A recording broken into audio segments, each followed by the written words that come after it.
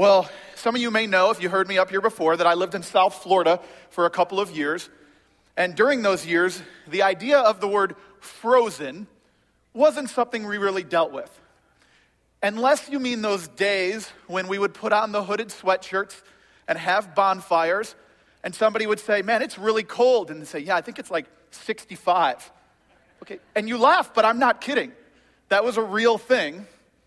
But I'm from Chicago, so I do understand what it means to be frozen. As a matter of fact, my first year at community college, I remember January of 1994, it was 21 degrees below zero. And I'm not exaggerating, because I remember this distinctly because it was the first time I learned that they will give you days off in college because of weather. And that was very memorable to me. Other images that come to mind is as a youth pastor, especially when I was in my 20s, we would often play freeze tag. We'd be in a room like this, and everybody would be running around, and it's usually with high schoolers. And of course, when somebody freezes you, they tag you, you never just stop like this. You had to have some super dramatic pose, right? And you guys have played this before, don't leave me up here. But the way we played wasn't that to unfreeze them, you had to tag them. We played, you had to crawl through their legs. And so imagine high school guys, do you think they ever just took people's legs out? That was like the best part. So like somebody be frozen and you'd go to crawl under their legs, but then you'd have to take them out too. And I remember that clearly. But of course, there is no way to avoid the first thing that likely comes to many people's minds when they saw the title of the message, Frozen, and that is the 2013 Disney film featuring sisters Anna and Elsa, and everybody's favorite lovable talking snowman, Olaf. And I know you would love for me to sing some of the songs from that, and if you're good, maybe I will. But Frozen, we get what it means, but why are we talking about it now? Well, there's one more thing that I think of when I hear the word frozen, and that's that sometimes you and I can have frozen relationships. Other times, relationships can leave us frozen. And if truth be told, there are people right now in our lives that once we were close with them, and once we would say we had a good relationship, but then something happened, right? They did something, you did something, whatever it is, something occurred, and that relationship has been changed. It's cold, it's distant. Maybe it's even non-existent. Maybe you don't speak anymore, maybe you do, but something has changed. And maybe there's no hope in that relationship, but it perhaps has left you wounded, hurt, bitter. If you're tracking with me, just give me a nod. Let me know I'm not the only one who experienced this. Great, there's 5 of us. That's pretty exciting. But liars. Find Matthew chapter 18 in your Bibles, and we're going to talk about these relationships and what God has to say about them. Now, the book of Matthew was written by a guy who walked with Jesus, and his name was Thomas. No, I'm just kidding. It's obviously Matthew. Matthew Levi was a tax collector. Some of you were like, I didn't know that. Come on, guys.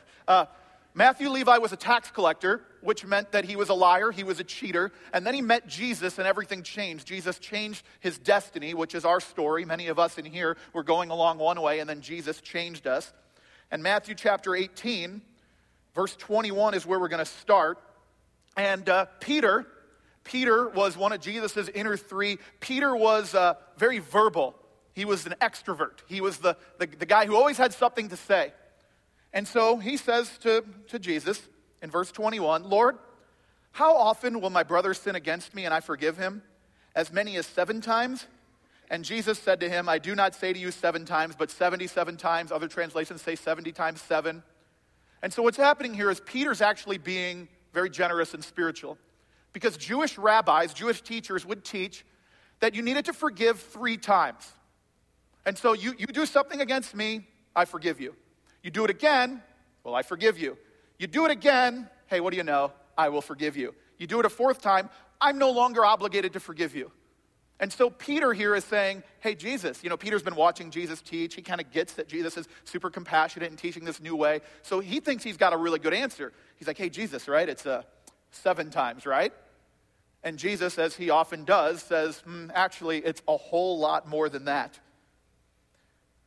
And 490 times, there's 77 times. No one's going to count that times. That's the point. And the greater principle here is this, that there are no limits on forgiveness.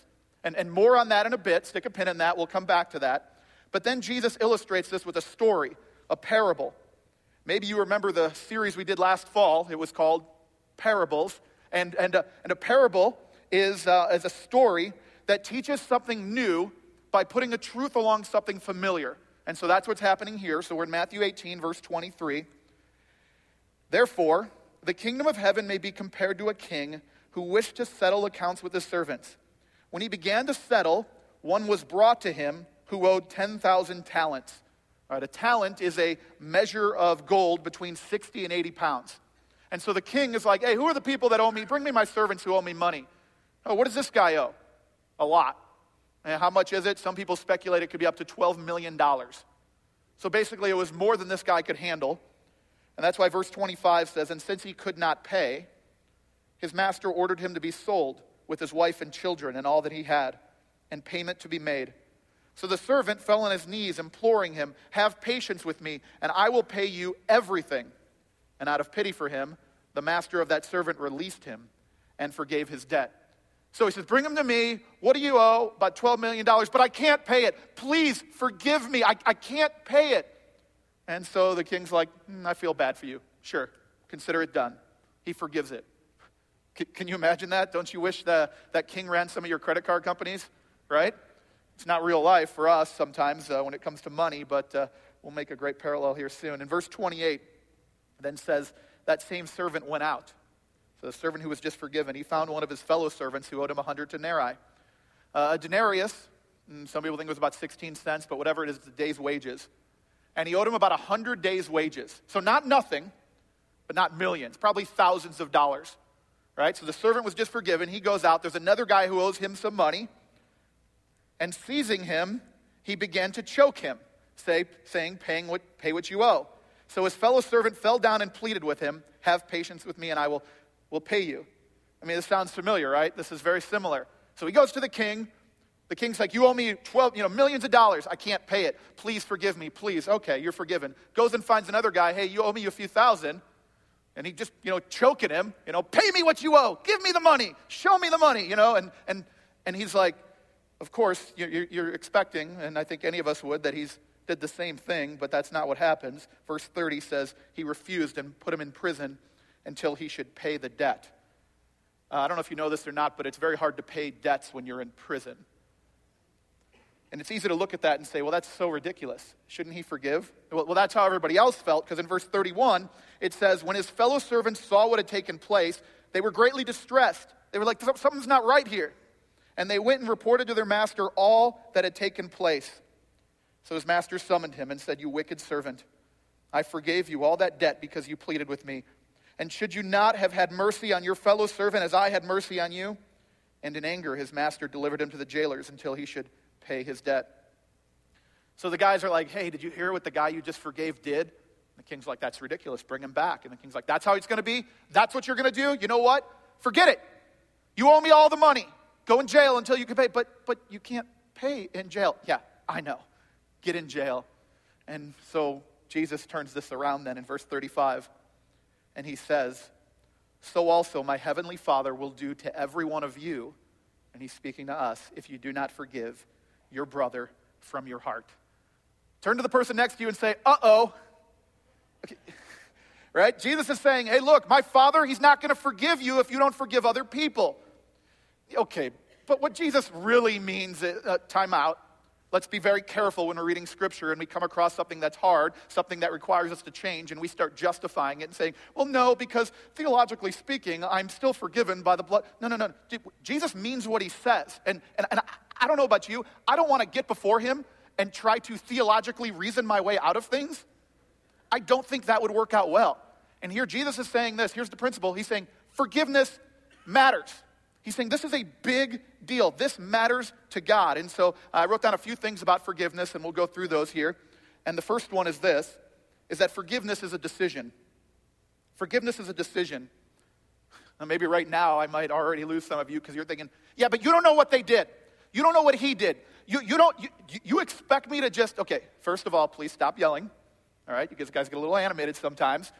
But second of all, let's define forgiveness. Let's get on the same page.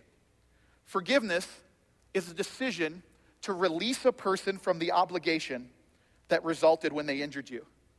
Let me say that again. Forgiveness is a decision. Yeah, this is a good thing to write down. Forgiveness is the decision to release a person from the obligation that resulted when they injured you. There's a pastor that I like to read his stuff, and he said this about forgiveness, and I thought it was really good. He said, forgiveness comes in two parts, a crisis and a process. And that's what this is all about, okay? Because I want to illustrate this, all right?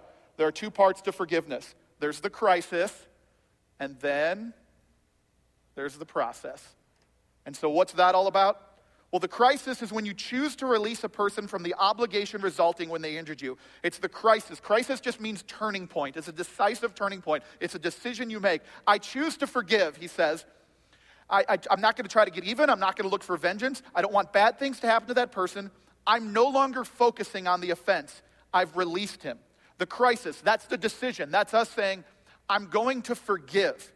But after the crisis comes the process. That's where the deep healing takes place. See, here we say, I will choose to forgive, but in the process we say, I will treat you like it never happened. And some of us say, well, there's no way I can do that, so we don't get here. We think so far ahead and we say, well, there's no way I could ever pretend like it didn't happen, and so we never choose to forgive.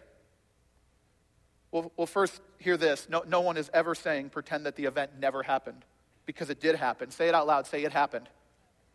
But what we are saying is, it happened, but I'm not going to be frozen by it. And the only way that we will ever not be frozen by the things that other people do to us is, and I think you'll remember this, is to let it go. See what I did there? But you'll remember that, right? The only way to not be frozen by the things people do to us is to let it go. When you make the decision to release that person from the debt formed because of their actions, when you choose to no longer focus on the offense, you've released them. And there is freedom in that. There is freedom because we carry these things around with us. And so the crisis is that decision, is that turning point. But the process, well, let's get a little bit more into the process because there are some rules to the process. And so I was thinking, how do I clarify to everybody that I'll be teaching that about the rules? And so I thought about who's good at making rules, and I thought, well, referees are. And so I brought this wonderful referee jersey, and so I'm going to put this on, excuse me, while I get dressed in front of all of you.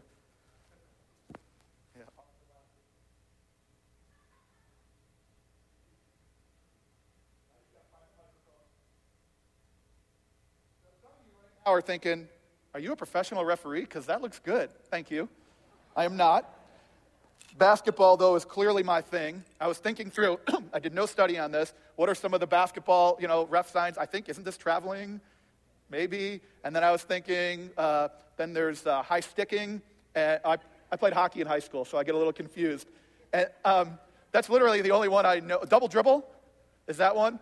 And then I saw this a lot when the Pacers were playing. The refs were doing this. Well, I don't know what that means. But am I wrong? All right, so there's some rules here. I just really want to do this. All right, so listen up. Here's the rules in the process. There's 3 of them. If you're writing stuff down, you want these. Number 1 is, all right, so we've come to the decision. I'm going to forgive. But how do I do that? Number 1 is, I will not bring up the offense to the person except for their benefit. That's the rule. That's the process. I am no longer going to bring it up. Doesn't matter how mad I am, I'm not going to be like, yeah, but if you didn't do this, because I've already made the decision. I've hit the crisis, and I've let it go. And so here, that's one of the rules. It's not easy. Second thing, I'm not going to bring the offense up to others. Hey, I heard that person did this. Yeah, I don't really talk about that. Why don't you talk about that? I'm just trying to let it go. Right? So I don't bring it up to the person unless it benefits them. I don't bring it up to others. And the third one, and this is really hard, I don't bring it up to myself. I don't replay it in my mind. I don't dwell on it anymore. How can you possibly do that? You're not alone in this. This is why we have the Holy Spirit in us. God, help us. This is not easy to do. And then the process of forgiveness is not quick. It's not clean. And when you falter in the process, sometimes that will happen. And it's just, all of a sudden you see that person again, and it brings back all these feelings, and you're just like, I still can't believe you did this. What do? I messed up. I go back here to the crisis. I go back and have another crisis and say, but I forgive them. And I'm going to keep working. I'm going to keep going. Because sometimes we fall back into those patterns of resentment. Sometimes we just have to revisit the crisis, and we have to choose to forgive over and over. It's a decision that we make. I don't want to wear this for the whole time, so excuse me for a second while I take this off, but this feels really uncomfortable to do this in front of all of you, but we're all adults here.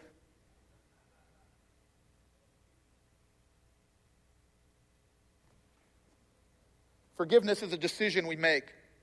And as Jesus, how many times should I choose to forgive? Choose to forgive. And the master decided to forgive his servant.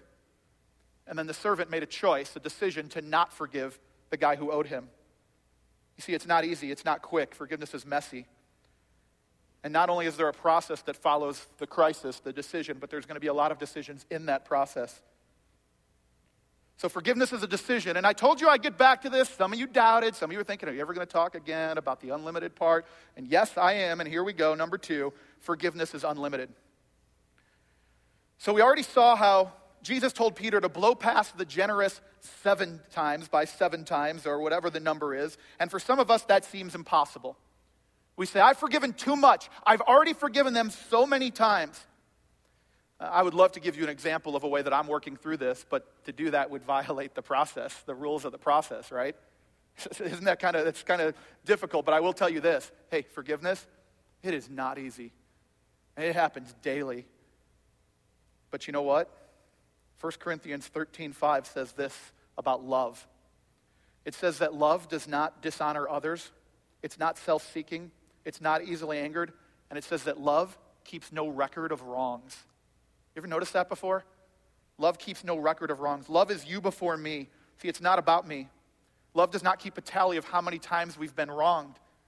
And Jesus has called us to love others. And this is the thing that the world knows about Christians, right? About followers of Jesus, that they're supposed to be loving. And love is you before me. And forgiveness is unlimited because it starts with love. Well, but how much? Unlimited. That's why Ephesians 3:17 and 18 says that I pray that you, being rooted and established in love, may have the power together with all the Lord's holy people to grasp, hear this, how wide, long, high, deep the love of Christ is. His love is unlimited. His love is wide, it's long, it's high.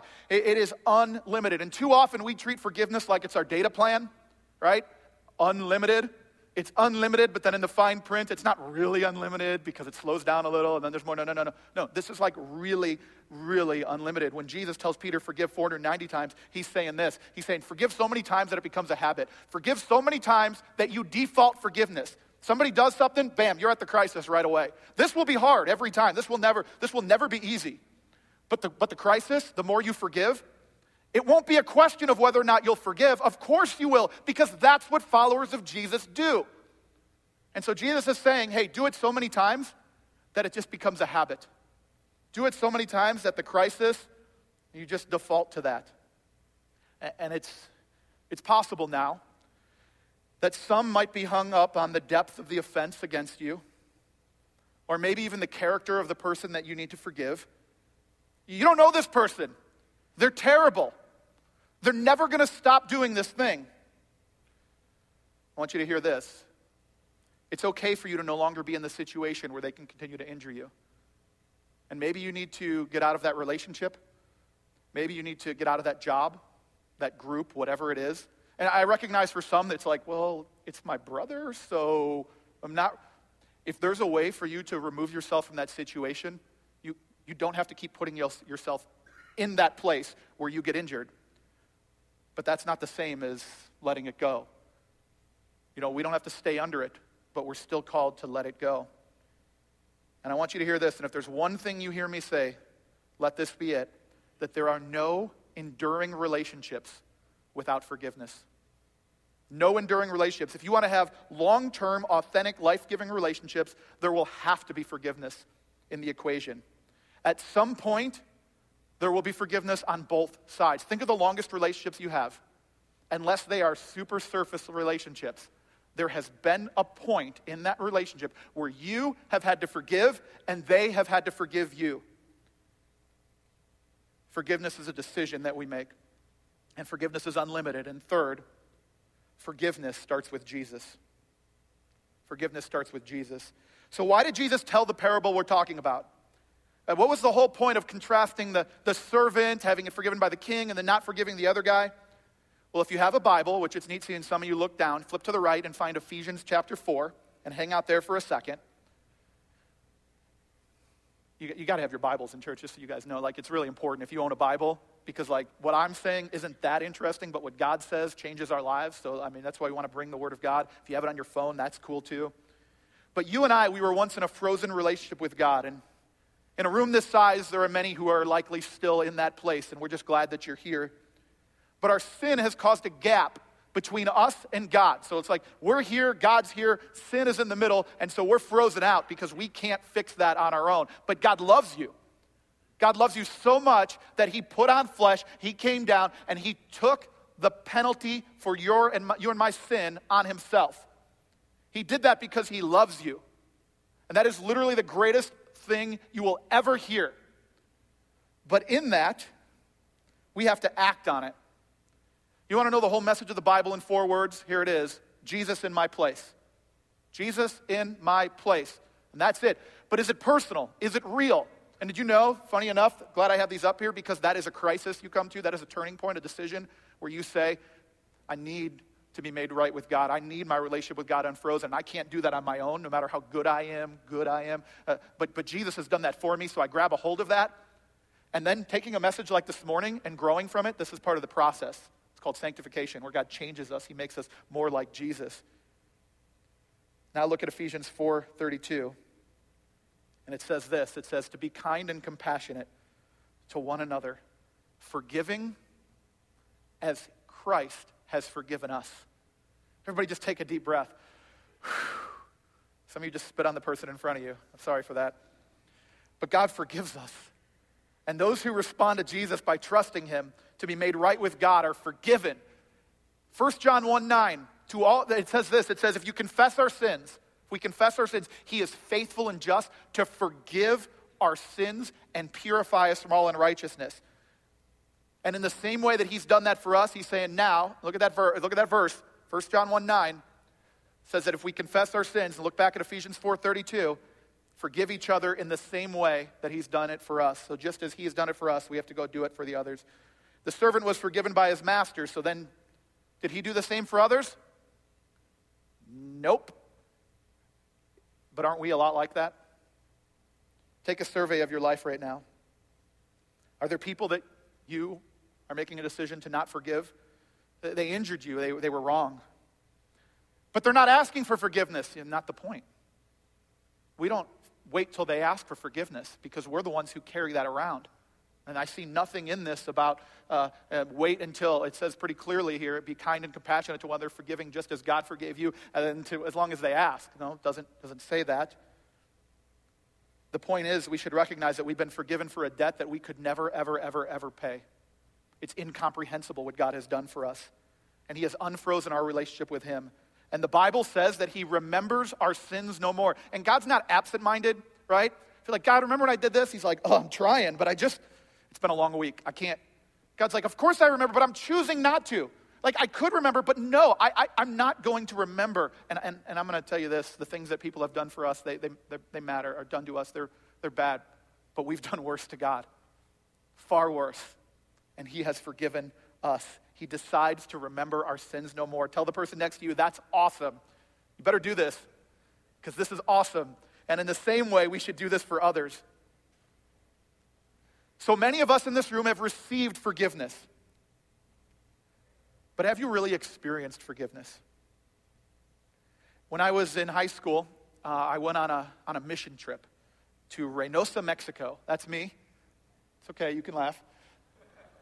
I just want to point one thing out. I don't want to get too off track, but there are 3 guys, a few guys in that picture.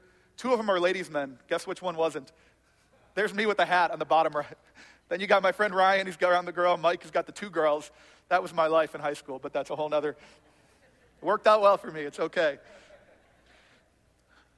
So I came to faith in Christ. I had received forgiveness. I had received grace. But it was on this trip when I really experienced God, when it became real. And I walked the streets of poverty, and I saw kids who literally just had very little. I got to talk to people who had been following Jesus, and they were in the poorest conditions I'd ever seen as a 17-year-old. And all of a sudden, I just recognized, I was like, why is it like this? And I just had to wrestle with these things, and I experienced God in a real way. See, we can receive things, excuse me, but when we experience them, that changes everything. And so maybe you don't really understand what God has done for you. Your sins are gone. The thing you did last night, the thing you did this morning, it's gone. He's nailed it to the cross. If you've asked for forgiveness, if you've gone to him because of what Jesus did, it's gone. That is awesome. Oh, you did something terrible to me? Well, he's forgiven me, so I can do the same. And so I just wonder, have you experienced his forgiveness in your life? Because you can't share it until you've experienced it. You know, the result of that mission trip for me, I wanted to share the experience, and I've led over 20 mission trips in my life. I've been to Mexico over a dozen times with teens, and I've poured my life into ministry for over 20 years. Because when we experience God, we just have to do something about it. Jesus has forgiven me, and so I can move on from whatever the injury was against me. I can have the crisis. I can make the decision. I'll walk through the process. I will not bring this up. I will let it go. And so right here, right now, in this place, there's the opportunity for many relationships to be unfrozen by the grace and the power of God. Let me just emphasize again that none of this is possible without experiencing what Christ has done in us. None of this is possible without the power of the Holy Spirit. This isn't willpower, right? Because this will be way too hard. But when we have perspective, when we have the Spirit and what he's done for us, we can make that decision. The process, it'll be impossible. There's no way we can not bring it up to them. There's no way we can not bring it up to others. There's no way we won't bring it up to ourselves, except for the power of Jesus Christ working in our hearts. We need him. And there's the opportunity for many of us to let him do what only he can do and walk with us through forgiving someone who's injured you. And so maybe there's a name that's been coming up in your mind. I need to forgive. Who comes in the mind? And the Holy Spirit is saying, let it go. It's time to start working through the process. Well, when should I do that? Now, today. Hebrews chapter 3 says, today if you hear his voice, don't harden your heart. The idea is if you hear God speak, don't wait. Because when you wait, that's a trick Satan throws on us. He's like, you can just do it later. Yeah, we don't ever do it later, right? We forget, we get busy, he distracts us. And so if the Spirit right now is saying that to you, just say that prayer back to God. Help me start working through and forgiving this person. It's time to do business with God. And we would do this because he has reached into our lives and forgiven our junk. Pastor Tim Keller says this. He says, when I am bitter and unforgiving, what I'm really saying in my heart is I'm better than you, and I would never do what you did. And that struck me because last time I checked, God's a lot better than me. But he is still forgiven. And I don't want to say that to anyone. I don't want to choose to not forgive and say that, I would never do what you did. I'm better than you. You're like, I would never say that, but that's what we're saying with our actions. God could say that to all of us because he would never do what we did. And he is better, but he still forgives. That's pretty awesome. So let's not be people like this. There are no enduring relationships without forgiveness. We don't have to live in frozen relationships. Humble yourself, let it go, make it right. And so we've said forgiveness is a decision. We've said forgiveness is unlimited. We've said that forgiveness starts with Jesus. And the last thing is that, and we'll finish up with this, is forgiveness brings freedom. See, everybody wants freedom. But without it, we live a frozen life. We live a life in prison. And some of you might know that a couple weeks ago, former New England Patriots player Aaron Hernandez ended his life in prison. And I don't presume to know all the things. I've read some of the things. It doesn't matter. But the point is, you just got to wonder if there was a part of his thinking that said, I'm in prison. I'm never getting out. Like there's other stuff, but it's like, I mean, you don't have to stay in prison. You don't have to stay in the frozen bitterness that comes from people injuring us. He had no hope of getting out. He was never getting out. You and I can get out because how do we know that? Well, John 8:36, Jesus himself says, if the Son has set you free, you are free indeed. If Jesus has set you free, you're free. So live in that freedom, but don't by not holding on to the ways you've been injured. And with forgiveness comes freedom. And so you were in Ephesians 4 before, and I read verse 32, but I want to just point out the verse right before that, verse 31.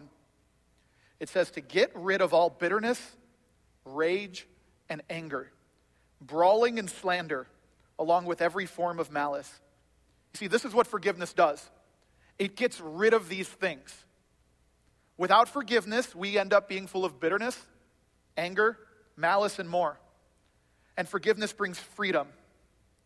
Those frozen relationships start getting thawed out when we forgive. But when we live in unforgiveness, we end up making things colder with our bitterness and anger and so forth. So how do I know that the process is working? How do I know that I'm really forgiving this person? Well, because the bitterness is less. It's going away. The rage, the anger, the slander. You know what I mean. Sometimes just the thought of that person no longer brings that anger feeling. When you have an opportunity to slander them, you don't do it anymore. That's how you know that God's changing your heart. That's how you know that you're letting it go. And so at Eagle Church, we like to say that we are about helping people live everyday life with Jesus. If you want to live everyday life with Jesus, you forgive. You go to the crisis often.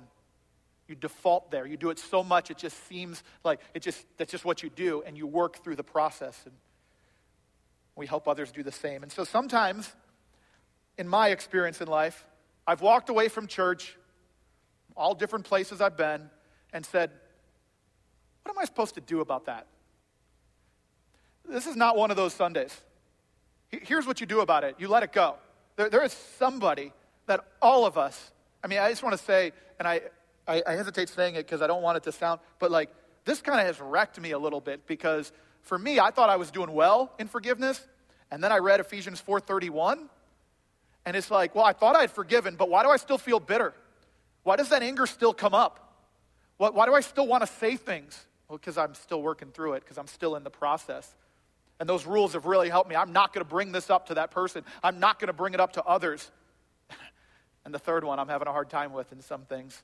I'm not going to keep bringing it up to myself. I'm not going to replay it. God help us as we try to grow. But to live everyday life with Jesus, you walk away today and you let it go and you start the process. And so a good way for us to end here this morning is to acknowledge our own need and dependence on God. And so I'm going to pray for us here in a moment, and then Ryan's going to lead us through a song where really we can just acknowledge our own need for God. And look, I know that we're going to take the offering during this time too, and it's just part of our, what we do here to worship. You're not done, okay? You came all this way. It's kind of like running a race, and you get to you can see the finish line, and you just kind of stop. No, take this all the way home this morning. And then let this be a time where you are acknowledging to God, God, I need you. Reveal to me where I need to let it go. Reveal to me where I need to get there right now. Reveal to me how I can start that process. Let's pray together. And so, Father, I'm so grateful for Jesus and for the way that you have forgiven me. Because apart from that, I would have no hope. There'd be no purpose to my life. But you have been so good. You have come into my life. You have changed everything with that, allowing me to experience you in a real way. And so would you help all those within the sound of my voice to truly and sincerely let it go? As you bring names to mind of people that have injured us. And with those names is probably going to come some anger and some bitterness. God, we just confess that to you for what it is. It's sin. And would you forgive us? Would you change us? And would you help us to hit that crisis, reach that crisis and say, I'm going to make a decision here. I'm going to let it go. And help us to work through the process. Let during these moments there be names going through our minds and hearts and words coming off of our lips just to you and you alone saying, I forgive my dad. I forgive my mom. I forgive this person. Let this be the start of something beautiful as you form the image of Christ in us. We pray this in Jesus' name. Amen.